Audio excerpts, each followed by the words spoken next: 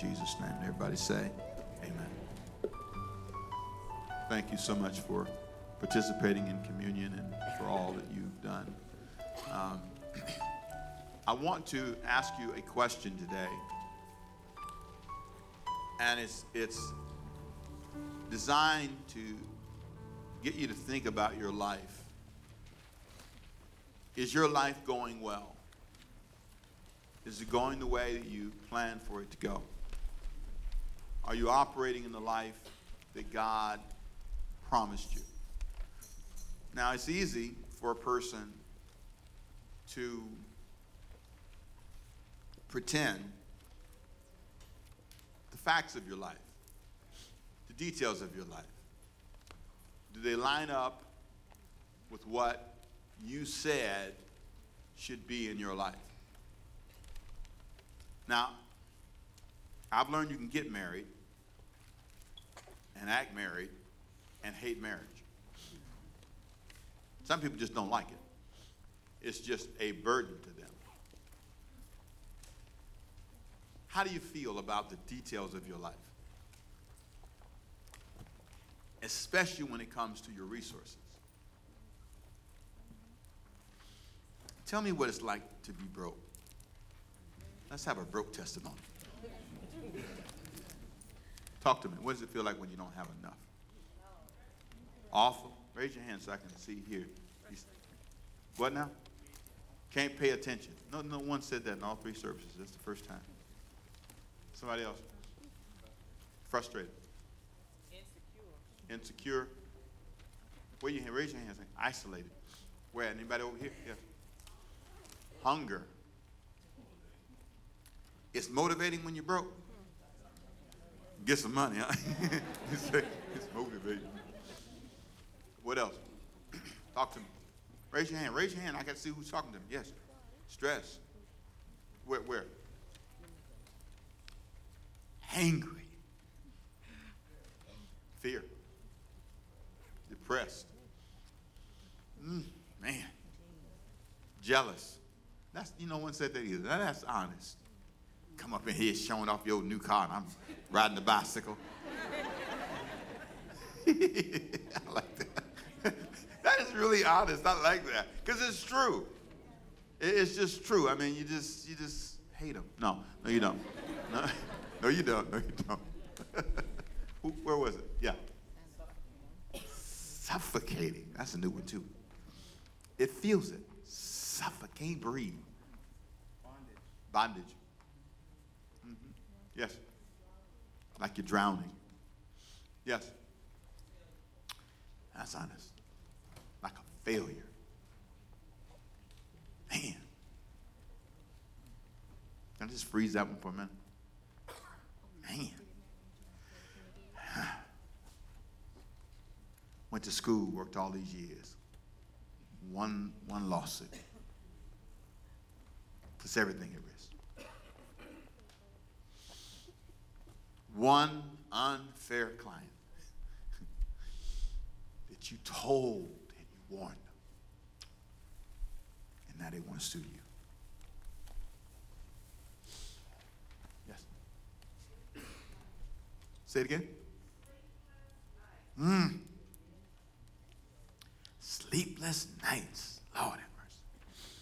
Toss left, toss right. Failure. It's just awful. What's it like after all the years of reading the Bible and praying and teaching the Word?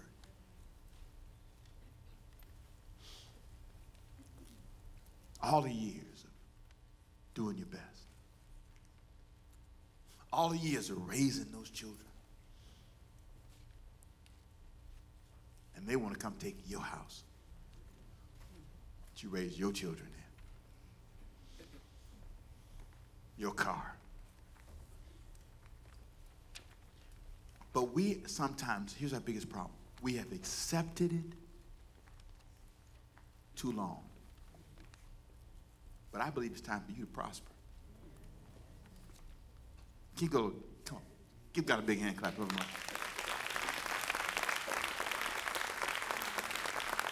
Now I want to show you something today, and I gave you a big thought, and here's my big thought that I've noted for you. I have noticed that people who prosper have an intentional desire to prosper and are willing to do what it takes to reach their goals.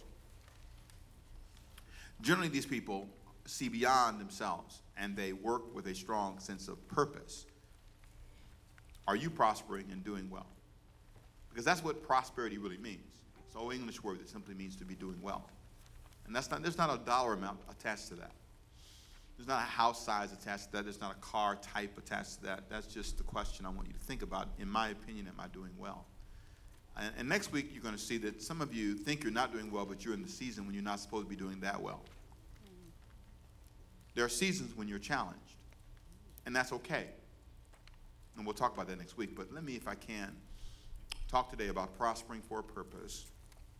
And let me start in Acts chapter 2. Now, you're going to be surprised with my take on Acts 2, because normally when you talk about Acts 2, you talk about the power and the falling of the Holy Spirit, and it's centered around this great feast day they had called Pentecost.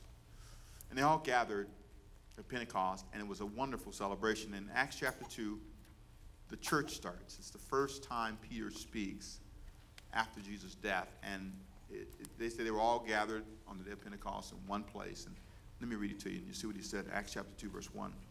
When the day of Pentecost had fully come, it's a great feast day, celebrating the harvest, they were all with one accord in one place. And suddenly there came a sound from heaven, as of a rushing mighty wind, and it filled the house where they were sitting.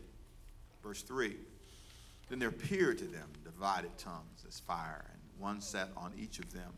They were all filled with the Holy Spirit and began to speak with other tongues as the Spirit gave them the words or the utterances. Now, I could spend a lot of time talking about that because it's really part of the favorite part of the Bible that people like, especially if you're Pentecostal, right? Talk about the power of the Spirit and tongues and beat my fist on the pulpit here.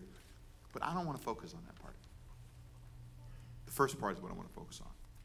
They were all with what? One accord. Say they were all what? And where were they all at?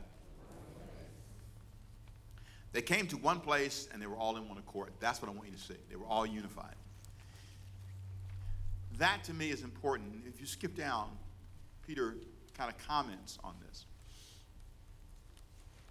He prophesies, he quotes a prophecy from Joel of the Old Testament.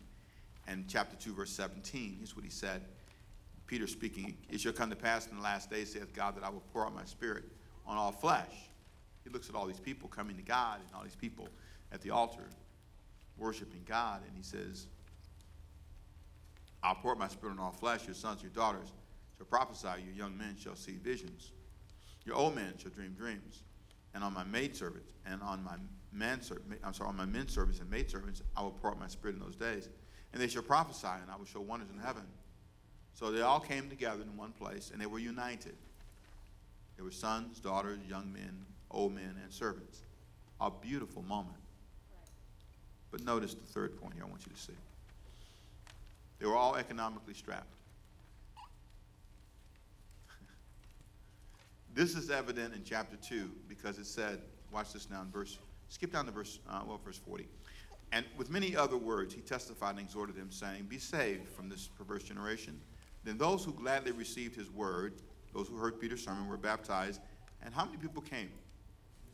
What's the number? Excuse me. How many? 3,000. Do me a favor. Hold up 3 fingers.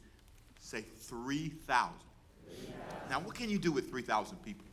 Just think. I never thought about this.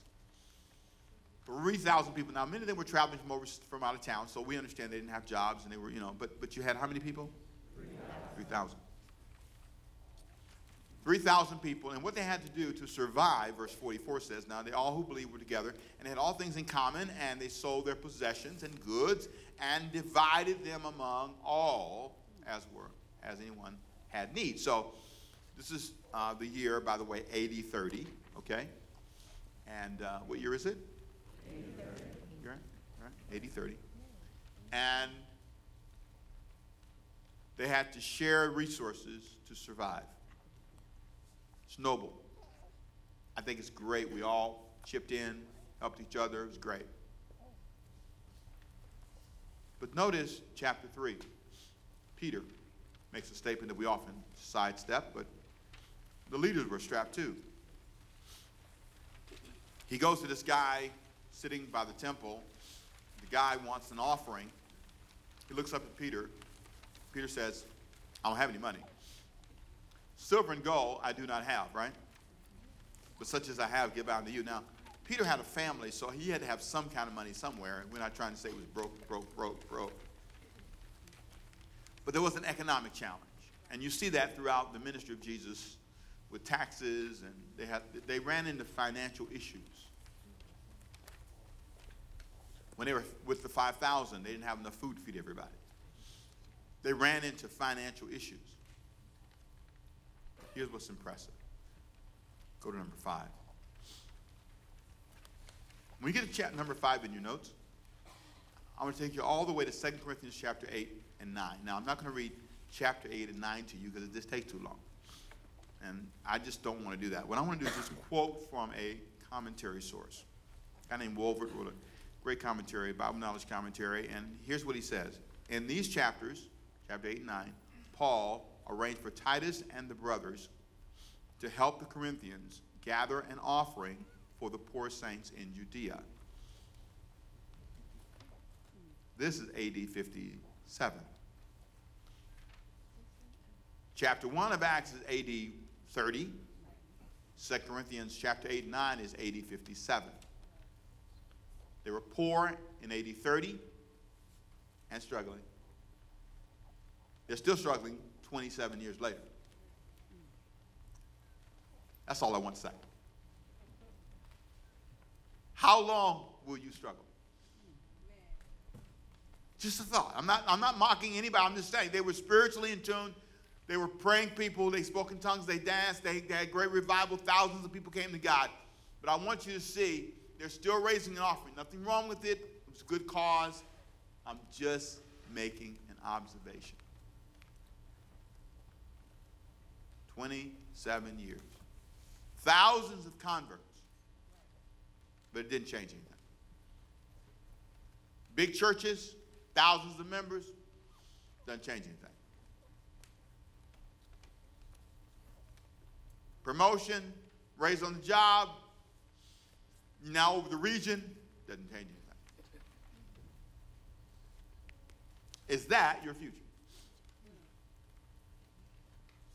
Now, again, you've got to be careful. I'm not putting down anybody. I'm not saying no, the church wasn't great. They were great. They did great things. I'm just simply making an observation. Thousands of people in one city couldn't figure this out. You can have a church with thousands of people and they won't figure it out. Let me help you figure it out. You got 5 family members. All of you are broke. Everybody is living in a broken down house. One of you has a car that's really, really good. And you all hate on that one person with the good car. They always driving by in their old shiny car showing off. That's the one you call when you get stuck on the side of the road. Because you know you only got one family member you can call, right, when you get stuck on the side of the road. Well, these people, 5 families, would never consider in some settings, why don't we get together and get a house? This is going to make you nervous.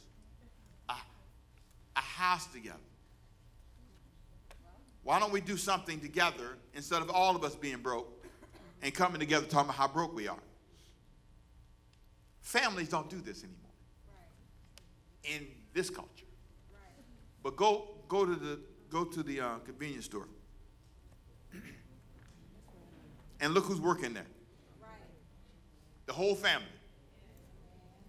Pool together, probably live together, drive in together. You see one little raggedy car in the driveway. You rarely see a Mercedes or anything like that, by the way. You normally see them driving a used car.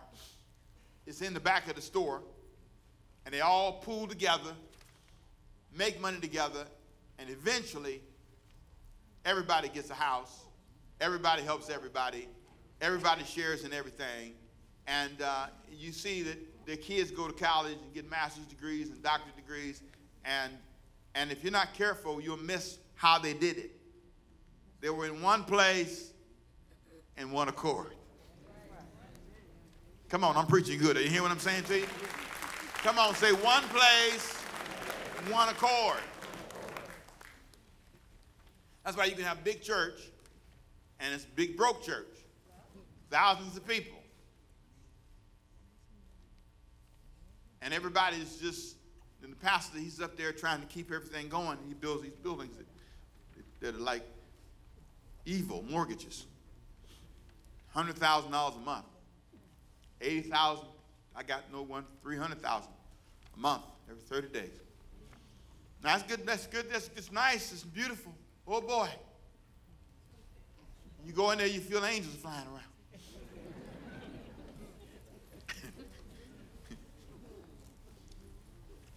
And people say, whoa, look at your church. And then they leave. Got one, if they cut the lights on, it's $25,000 to cut the lights on. That's the truth. It's nice, though. I preached there. It's beautiful. I said, ooh, yeah, Lord. But we be bringing candles.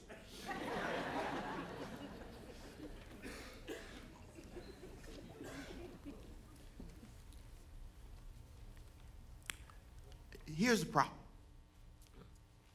Your family will never get to the place as a group that they could get because they won't unite. And if you're not careful, your church can be the same way. You say, it can be, I see guys do this. They have all these schemes to get you to give. You know, all these things they do, all these things, you know. So what I'm going to do is I'm going to tell you how, I'm going to let you in on the secrets. You want to know all the little secrets? I'm going to give you the secrets. You ready? Here's one. Tell people a specific amount, inspire them to give, and tell them they're going to get something out of it. And God's going to bless them, and then they'll give it to you. So I'm going to have a mock offering. You ready? You ready? How many of you want to be blessed? What am I doing right now? A mock offering. What am I doing? One more time. Come on. You go tell somebody, I did this. One more time. What am I doing? And this is a lot of pressure. I mean, when I first started preaching, I a lot of pressure because I just like preaching. You know, I just get up and tell you what the Bible says and sit down. But you can't do that if you want the lights to stay on. So here's a mock offering. You ready? How many want to be blessed of the Lord? How many need a blessing from God? Come on, raise your hand if you're with me. Come on, that's what you normally say, right? Well, here's what you do. Now, why should God bless you? Why should God give you something? Now, I'm going to give you some principles that will help you. Then I say a whole lot of things about, get you all stirred up and convince you. God said, quote the Bible verses, put it all in there. Salt, pepper with a couple of smiles and testimonies, and look at my watch. God will bless you with a watch like mine and my shoes, Tell you something like that, And then get you all inspired, tell you how God worked a miracle in my life and how I was broke one day, and then the angel came by, dropped some money on me. I tell you something like that. Get you all excited, get you all pepped up, and say, aren't you ready for being blessed today? Yes. There you go, praise God. Now, here's what I need you to do. I need 50 of you to get $100 in your hand right now. 50 of you to get $100, and I'm not normally I'll give them $100. I don't have a problem with that. Because I see through all that. He's trying to pay a light bill. I understand. I understand his burden. Matter of fact, I feel sorry for him when he starts. Go for it, boy.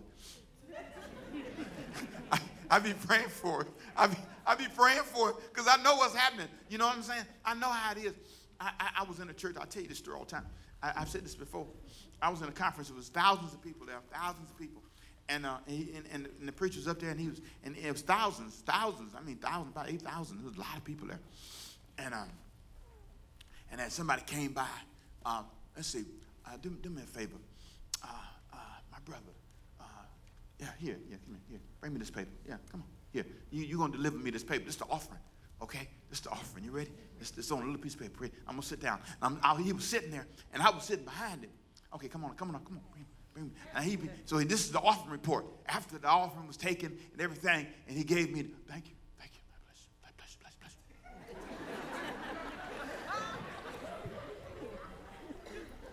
He came all out of the spirit. He was shaking. He was moving his legs and just nervous. And then he showed it to the person next to him. They said, well, they started passing a little paper around. I said, what is it? What is it? What is it? What is it? I was trying to see what it said. When I saw what it said, I started shaking for him. He spent $300,000, $500,000, $300,000 to have this big event, and all he had was $27,000. Oh, see, you shaking. Look at you. You shaking already. He's about $300,000 short. I said, oh, Lord, glad I don't owe that.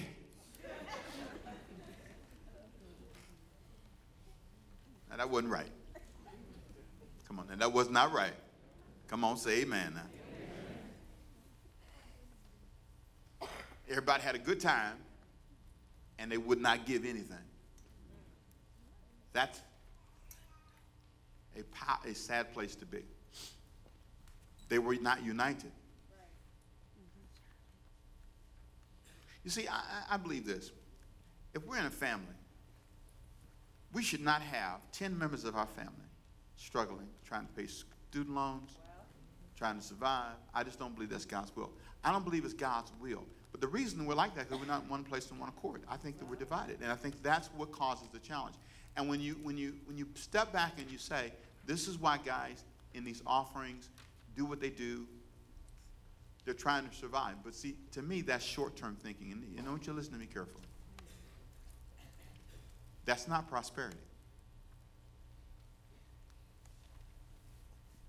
We should just be living well. We should be doing well. We should be doing things to touch people's lives. I want you to stretch your hands out in front of you like this. Say, I must reach forward. Put your hands down. I'm 58. You know what starts to happen when you get to be 58? People tell you you're old. They do. They look at you differently. And they you know, and you know, just all kinds of little things. They ask you stuff like, did they have TVs back in your day? And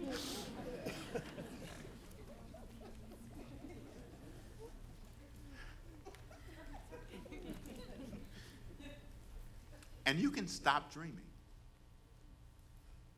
You get to the place, and it's not just 58. Some of you say, no, Pastor, 38. Before you know it, things start changing. My life starts becoming, some of you say, no, Pastor Rick, 28. Well. Some of you. Well, amen. God has the ability to bless us and guide us and anoint us and help us. But you have to make up in your mind that you are not going to allow yourself to be a victim. And I want to show you something in the Bible here that will help you see that that's not God's will for you. Look at the text for me. And I want to show you this was never God's plan for people who obeyed him. If you look at a text that I just tried to find a shortcut because I was going to go through this whole other explanation. But what I want to show you is the balance of challenge and trials and then the promise of blessing, because that's the challenge. Now, the early church had a season of challenge. That's okay. It's nothing wrong. I'm not condemning them or anything for that, because that's part of my journey. I have dragons, I have trials, I have challenges. That's part of my life. That's part of living. You're going to run into those issues. But here's what you got to balance that against. He did make a promise to me, and I can talk about that. My question is, okay, so how do I get to this place of promise? And here's what I think happens. A lot of us just accept where we are. Before I read Deuteronomy 28, a lot of us just accept where we are and think, I'm not going to reach forward anymore. I'm not going to dream anymore. I don't have any more plans. You don't have anything written down. You don't have any goals you're working toward. You're just accepting where you are. I know that I've had this dream. Okay, well, God, I'll get to a certain amount of money, and I'll get to a certain place, and then I'll be there. And then the Holy Spirit says, why don't you do something else?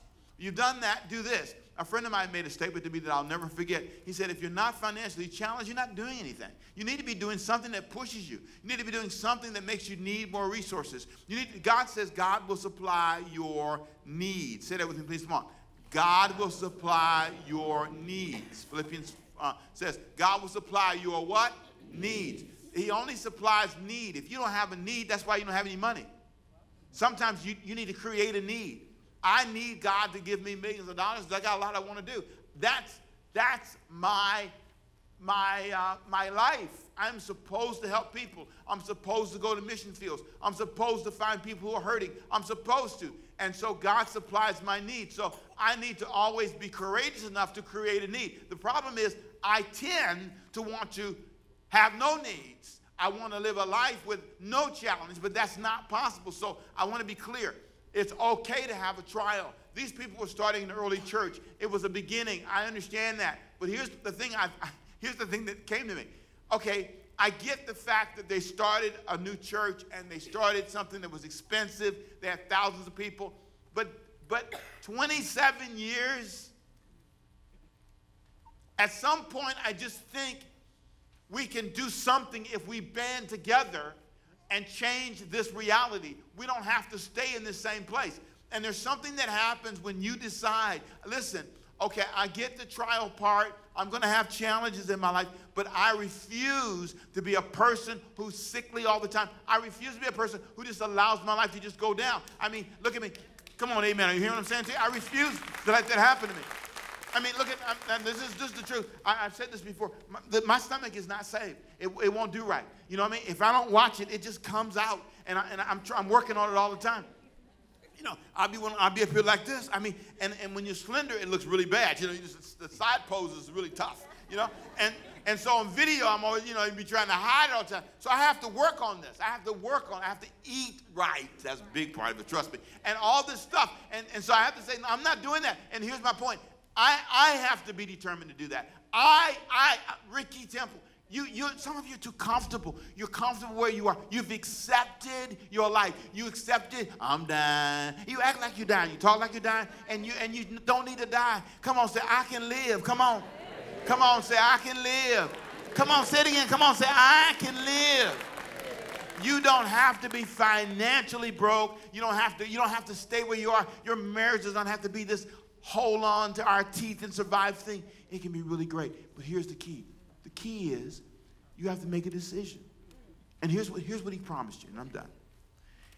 He said, if you cooperate, this is important. If you obey, 7 blessings promised to the obedient. And those are the people who cooperate. That's all it means. Deuteronomy 28, 10 verses. Hear what he says. You'll benefit from being obedient if you cooperate. Verse 1. Now, it shall come to pass if you diligently obey the voice of the Lord your God, to observe carefully all his commandments, which I command you today, that the Lord your God will set you high above all the nations. And all these blessings shall come upon you and overtake you, because you obey the voice of the Lord your God. Number 2, you'll be blessed wherever you live. If you're obedient, if you cooperate. The Bible says, verse 3, blessed shall you be in the city, and blessed shall you be in the country. See, it doesn't matter where you live. You can live in Georgia, you can live in Alabama, you can live in, it doesn't matter. He says you'll be blessed everywhere. Verse 4, number 3, you'll be physically blessed if you cooperate. Notice, not only will you be blessed in every city, but you'll be blessed physically. Even if you're challenged, see, even if you're fighting Mr. Pollard, doesn't matter. Blessed, the Bible said, shall be the fruit of your body, the produce of your ground, the increase of your herds, the increase of your cattle, offspring, your flocks, your stocks, your mutual funds, your 401k. Look at verse 5, number 4. Your harvest baskets will overflow. That's where you would store your blessings. He said, blessed shall your baskets and your kneading bowl be. Verse 6, blessed shall you be when you come in, and blessed shall you be when you go out. You will be blessed as you go about your life if you cooperate. See, it's all about what he promised you. If you look at number 7, he said your life will end up in a good place if you cooperate. Verse 8, the Lord will command, verse 7, you will be blessed when you face your enemies. Verse 7, the Lord will cause your enemies who rise against you to be defeated. Before your face, they shall come out against you one way and flee before you how many ways? 7 ways. Verse 8, the Lord shall command blessings on you. Now watch this now. Your life will end up in a good place. Can you say that with me, please? Come on. My life will end up in a good place. Now listen to me carefully. That's if you cooperate. That's what he promised. I have a right to believe this. I have a right to expect this. But see, it's all centered around us doing what we should do. And I think the problem that we have sometimes is if you look close at families and you say, this family is complaining, but this family is not uniting. This family is praying prayers to God that can never be answered because this family has decided to be individualist. I'm going to have mine, hopefully you get yours, and that's it. But it's when you, Diana and Ricky Temple, band together and say, listen, this is not what we hope for. And so what we're going to do is we're going to change. We're going to change our approach. And we're going to look at this differently. And we're going to unite. It's when Ricky Temple and Diane Temple and Ricky Jr. and Christina and whoever, put them all together, put all the temples together. It's when you, what is your family name? Come on, you got to know your family name. What's your family name? When you know your family name and you band together as a family and you say together as a family. When a church bands together and all the members of that church, every time you see a pastor getting up there doing that, that's an embarrassment to the members. And that says that the members of that family have not gotten it together. And it's also true when you see a family. When you see a family and you got 10 of them, and it was really sad is you're really ashamed. Those are good words. You're frustrated. But here's the key. Unite. Unite. And I want to pray a prayer for families today. I want to pray a prayer for you. And I want you to stand with me. And I want to believe that God is going to do something in your family, in the world that you come from, that will change this forever. I believe that God wants your family whole. I believe that God wants your family well. And I believe that everything in your family can turn around with a decision. It's a decision.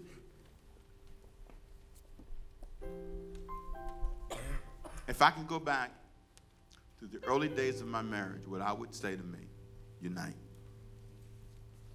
Unite. In vision, trust, work together. We work together, but I would do even more. I'd make a bigger effort. And I'm telling you, as a church, you can have a nice pastor. You can have, if you're not united, it doesn't matter. Because eventually, it all falls apart. You're in business. You and your business partner. I went to do some business with a company once, and the business partners fussed in front of me.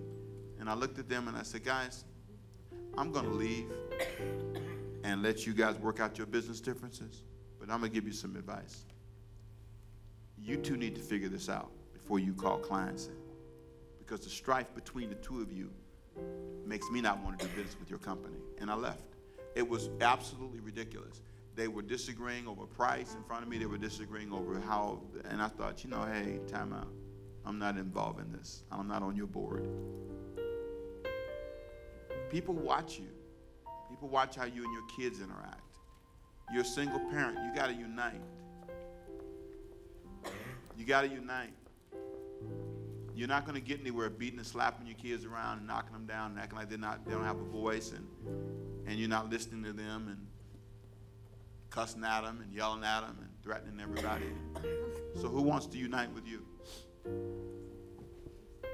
How can God bless that? You know what's really amazing? I watch people come and listen to me and they hear what I say and they go, that was really nice, but they don't implement it. I've been here for 35 years. It'll be 35 years in December. I'm telling you what I know. I cannot succeed without my wife. I cannot, no, don't clap. I cannot succeed without you. I don't care how dynamic people are and what you think. It doesn't matter. We can come here. We can all shout, fall out on the floor.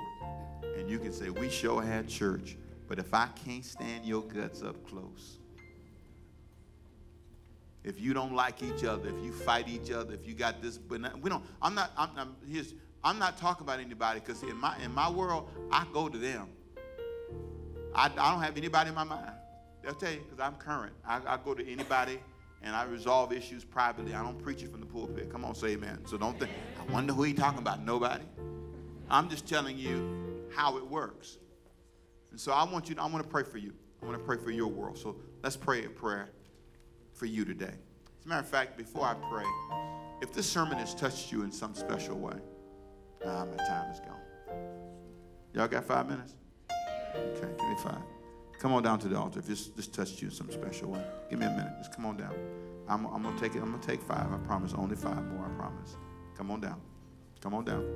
This touched you in some way. I don't know which way it touched you. I don't know how it spoke to you. I don't know what part of it spoke to you. I don't know what specific area in here kind of reached in your heart and mind, kind of made you move your spirit.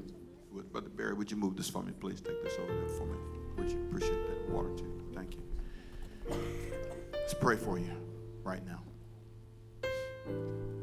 Come on down. I'm waiting on you.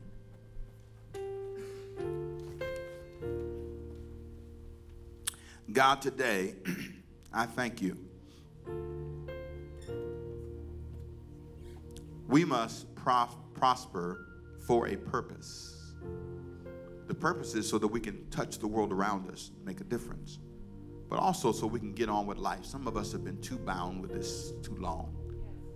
And so, God, today, would you lift your hands? I want to pray for you. Father, heal today, strengthen today, deliver today, give them strength. Let this be a time of great deliverance and strength. I pray that the areas of their life where they struggle, the areas of their life where they feel defeated and frustrated, I speak healing to them today and declare that you will do for them what only you can do.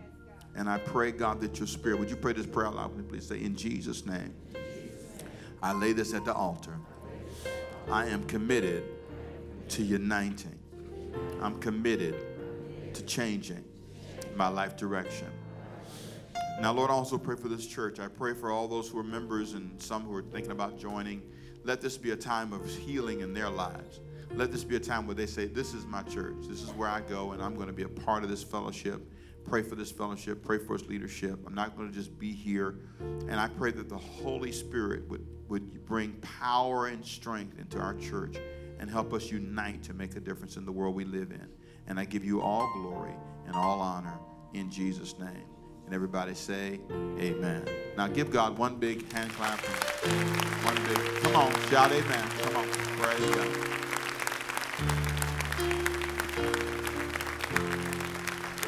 Now, I want to say one last thing. For some of you, your problem is you're united with too many people. You have too many things on your plate. I have a very specific set of relationships that I'm united with. I'm committed to the prison outreach.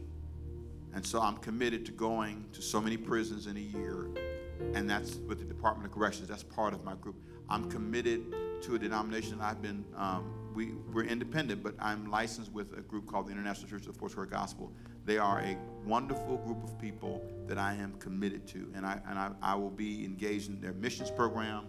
I will go preach for them at least once or twice a year someplace overseas. And so you understand, I submit to that. There's a group called CAP, Christian Alliance of Pastors, that I'm committed to, helping train new pastors. And I go about once a month. And so I have specific things I do in my schedule. I'm committed. If you can't be united with everything. Sometimes people ask me to do something, I can't do it because I've got my 5. Come on, say I've got my 5. Come on. So I have 5 or 6 relationships that I'm committed to. And so I work those 5. You see, some of you have 15. You've got too much you're trying to do. You need to slim down your list.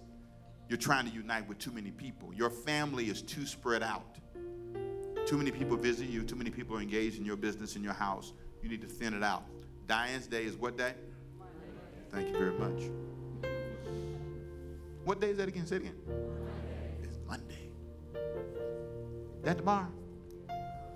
I be on a date all day. When's your day? What's your goals? Hold your hand. Hold your hand. Get your 5. Get your 4. Some of you need 3. Some of you need just 2. Slim down your list. Get focused. If this is your church, let it be your church.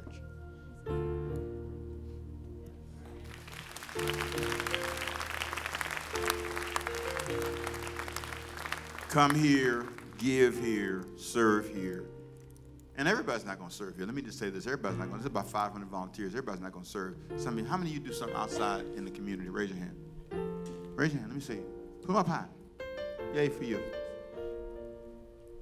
Yay for you. Everybody's not going to do something here. I understand that. But this, you should pray here, give here, serve here, fight here. One place, one accord. Say it with me, please. Come on. One place, one accord. Father, we thank you for the word today. We thank you for all that's been said. We thank you for the gift of 5 more minutes. We pray you bless your people as we leave.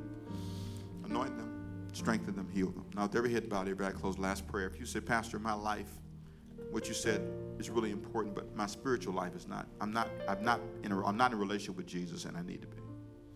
I want to start a life with Jesus today.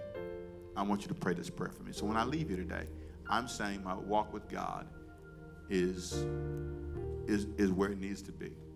The Lord wants to establish you as a holy people to himself. That's his plan for your life. If you want me to pray a prayer for you to start your life right with God, raise your hand so I can know who I'm praying for. I want to see 1, 2, 3, 4, 5, 6, 7, 8, 9, 10, 11, 12. Anybody else want me to pray for you? 13, 14, 15 people, 16 people, 17 people. I see you. That's it. I pray for these who raise their hands, and some who raise their hearts. Those home and those here. Healing and grace to them today. Let this be the day they start their life with Jesus. And let this be the day they say, Jesus, I ask you to be the Lord of my life. Thank you for your forgiveness and for the chance to start again. In Jesus' name. Everybody say amen. Well, God bless you. Are you glad you came today? Come on, I hope you're glad you came.